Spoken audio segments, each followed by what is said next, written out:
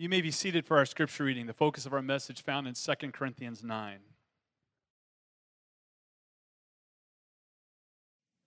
There is no need for me to write to you about this service to the saints, for I know your eagerness to help, and I have been boasting about it to the Macedonians, telling them that since last year you and Achaia were ready to give, and your enthusiasm has stirred most of them to action.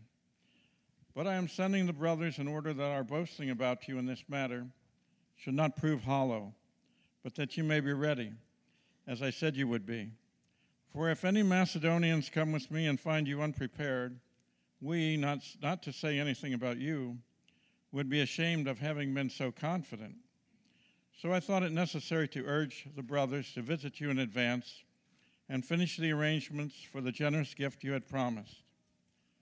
Then it will be ready as a generous gift, not as one grudgingly given.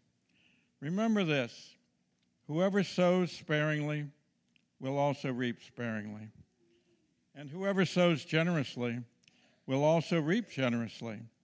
Each man should give what he has decided in his heart, to give not reluctantly,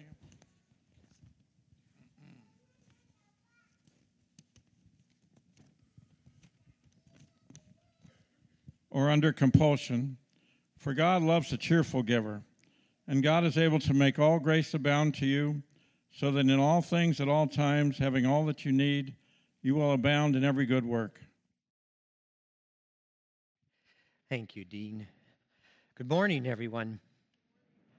It's good to be together again today in the house of the Lord and in the company of our brothers and sisters in Christ Jesus. Pray that this would truly be a time of blessing and growth for each of us today, especially as we continue in our series on contagious generosity. We come to this topic of joyful giving today, and in our text, which was just read, we find the Apostle Paul in a very tight spot, so to speak. Now understand, it was nothing terrible. It was nothing dangerous or life-threatening like some of the other circumstances Paul had gone through in his life, but it was an issue that could get a little bit tricky. You see, the Apostle Paul was in the process of trying to raise funds. And fundraising is not always an easy thing to do, is it? It's not easy all the time in our day, and it certainly wasn't any different back for the Apostle Paul in his day. And it wasn't that the cause was a bad cause. It was a great cause.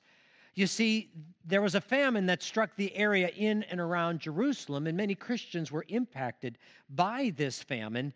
And so Paul and other Christian leaders in the area of Asia Minor wanted to do something to help those Christians living in Jerusalem. So they went around all the northern part of the Mediterranean Sea, imploring all the Christians that they could find to contribute to this fund that would then be turned over to the leaders in Jerusalem for the purpose of meeting the needs of those suffering from this famine. And the response from many of the individuals in those places was tremendous. In fact, Paul found the generosity of Christians in Macedonia, especially from Philippi, to be quite heartening. In the previous chapter from our text in 2 Corinthians 8:2, the Apostle Paul has this to write. He says, out of the most severe trial, their overflowing joy and their extreme poverty welled up in rich generosity. In other words, even though these Christians in other places were going through very difficult and challenging times, some dealing with poverty in their day, yet when they heard of this opportunity to assist the Christians in Jerusalem, even from their poverty, they gave with great generosity. And it had been earlier that the Apostle Paul had already made an appeal to the Christians in Corinth, and they were rather ecstatic at the opportunity to become involved in this. In fact, it was their expression of eagerness that prompted others to give. But whereas others had already made good on their promise to not only be generous, but to give, for whatever reason, the Christians in Corinth had not yet collected and then turned over their offering. So now what was Paul to do? The time was coming close when they needed to be sending this gift on to the people in Jerusalem. Paul, if he were to do nothing, then obviously that would impact the size of the gift that could be turned over. But then on the other hand, Paul sensed that, boy, but if I have to step forward and to remind the Corinthians of their promise, he said, some might think that a little too pushy of me. They might pull back on their offering to some extent. They might not give at all. And so you could see the situation that the Apostle Paul was facing. Now, it would seem that one of the reasons why the Christians in Corinth had not yet given of their offering is that a number of them there were looking upon this occasion as though it were a matter of obligation, or worse yet, compulsion. In other words, there were some that thought the Apostle Paul was requiring this so-called gift of them. He was making them, he was twisting their arm. He was making them feel guilty and forcing them almost by emotion to turn over some of their hard-earned money for the people that they had never met and for people whom they would never ever meet in their lifetime. So wanting to get things back on track and heading things down the right road, that is the occasion for this letter that the Apostle Paul sends to the Corinthians. And in this letter, Paul turns their attention back to the even deeper reasons why following through on their promise would be healthy, good, and right. And where the Apostle Paul goes is to the heart of the giver who is responding to God's goodness. Paul writes this. He says, remember this. Whoever sows sparingly will also reap sparingly. But whoever sows generously will reap generously. Each man should give what he has decided in his heart to give, not reluctantly or under compulsion. For God loves a cheerful giver. Notice, for Paul, this is not a matter of obligation. Rather, it is about the joy of giving, of being part of something bigger than yourself that benefits someone else. It is about the cheerfulness of the giver at the opportunity to give. It is about the heart that gratefully responds to God and His grace. And it is about the joy that arises within the believer in knowing that what they have is a benefit to someone else. As Paul puts it, it's about the surpassing grace that God has given to us. Thanks be to God for His indescribable gift to us in Christ Jesus. So for Paul, what it really comes down to is that it's a question of the size of one's heart. Is it small or is it large? Is it great? Does it sow sparingly or bountifully? It's about an attitude of the heart, whether it holds on to one's wealth as though it were one's own possession, or sees it as an opportunity to be used to be of benefit to others. Now, another reason why Christians in Corinth appear to have been holding back perhaps had more to do with just simple human nature. There certainly were those who were concerned whether or not they could afford to give as perhaps they had first promised. And Paul gets that. Paul understands that. And so Paul has this further to say. He says, God is able to make all grace abound to you, so that in all things, at all times, having all that you need, you will abound in every good work. As it is written, He has scattered abroad the gifts to the poor. His righteousness endures forever. Now He who supplies seed to the sower and bread for food will also supply and increase your store of seed, and will enlarge your harvest, the harvest of your righteousness. Notice the struggle that Paul is addressing here is between two views of reality, two mindsets or worldviews, between what some refer to as a scarcity mindset as opposed to an abundance mindset. The scarcity mindset thinks that there is never enough, while the abundance mindset sees that there is always enough. The scarcity mindset holds on to what it has, while the abundance mindset joyfully and freely shares what it has with others. The scarcity mindset is characterized by fear and worry, while the abundance mindset is filled with hope and joy. And what Paul is challenging the Corinthians to consider is this: which of those two mindsets best corresponds with the good news of God's grace to us in Jesus Christ? Help me out here. Which of those two mindsets, the scarcity mindset or the abundance mindset, best illustrates or characterizes God's grace to us in Christ? Help me out. The abundance mindset. I mean, John 3:16, for God so loved the world that he gave his one and only Son, that whoever believes in him shall not perish, but have everlasting life. Now understand, as we talk about this, what Paul further goes on to share, not only does the abundance mindset best reflect God's grace to us, but also, too, God's good news to us is that God will also bless the abundance mindset. Now, to be clear, this isn't a plan for fiscal self-sufficiency, nor is it a tactic for wealth acquisition. It is not a recipe for more dollars in the bank or for a larger bottom line in our checking account. Yet what God assures us, what Paul assures us about Almighty God, is that the Christian who has the abundance mindset will be blessed by God in ways many and deep, and will be given sufficiency not only to survive, but to also share, and to share abundantly. Now, of course, Paul wants his friends in Corinth to make good on their promise to give. But notice, instead of focusing upon the specifics of the donation, Paul rather has them focus on what would best characterize, what would best represent their own personal worldview. Paul is seeking to encourage a specific attitude. He is wanting them to become and to be a people in whom thanksgiving and generosity are intrinsically linked.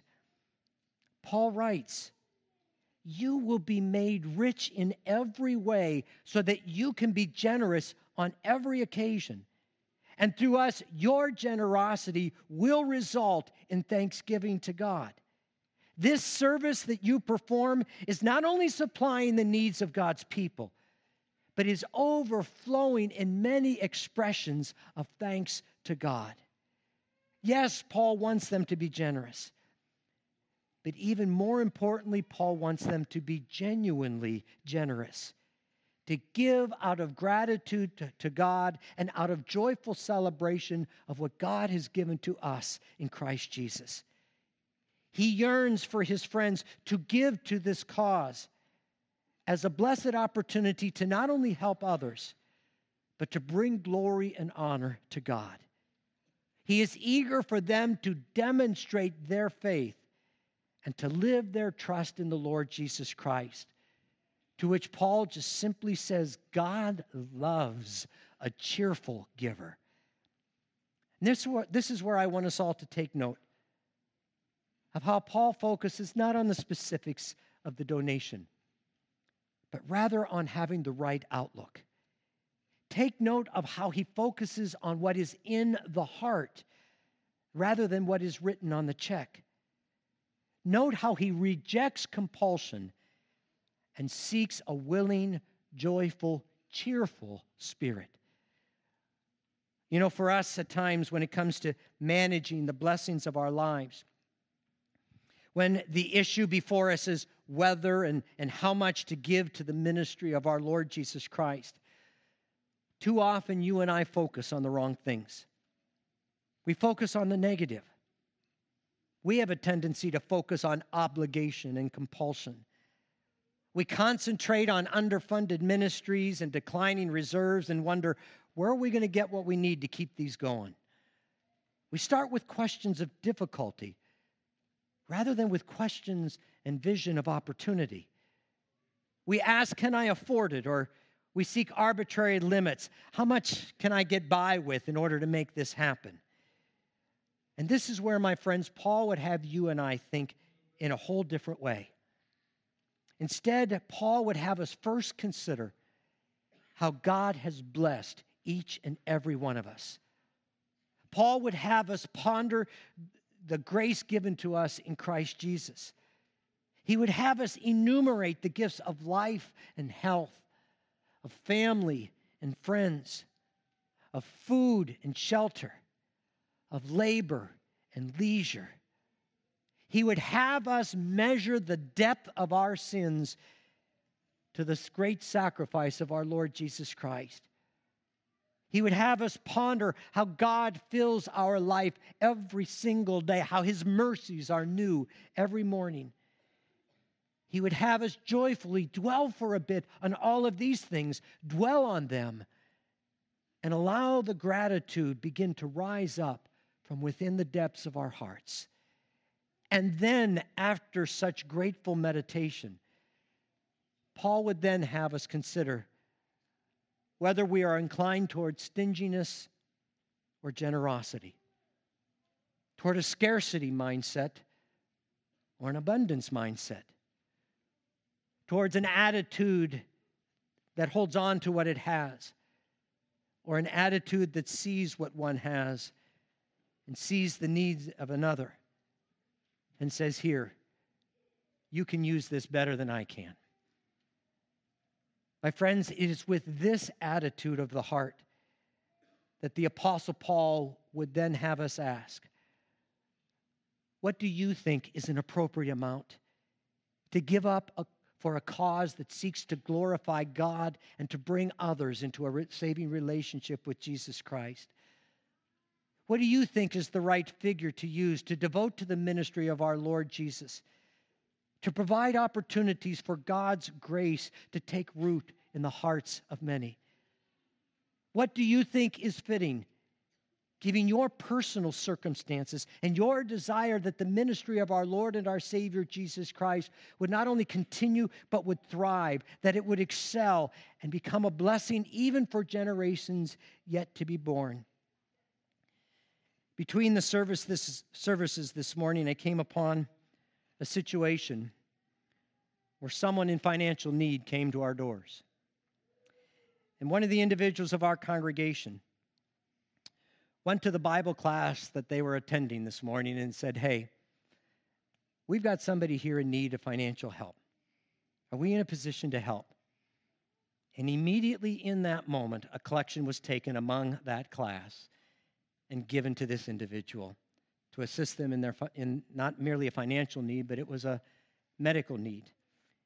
And then the moment that I came upon was to see this individual kneeling before this gal, Deborah, and simply saying, God, would you please bless this offering for Deborah's health and her well-being? You know what that means to me, to see somebody else praying other than just me as a pastor. You know what, many of you know what that means to me. That was not only an individual, but that was a class, a Bible class this morning that gets it, that understands that what we have can be used to be of benefit to others. My dear friends, it gave God great joy to be able to give His Son to be your Savior and my Savior. Hebrews 12 tells us that it gave Jesus great joy to go to the cross of Calvary. Yes, joy to go to the cross because of what it meant for you and me. Now you and I have the opportunity to join with our good and gracious God, who is generous to us, and to be generous to others, so that they too might not only be benefited in their life here on earth, but perhaps even unto everlasting life. God grant that you and I would know the joy of giving. Amen? Amen.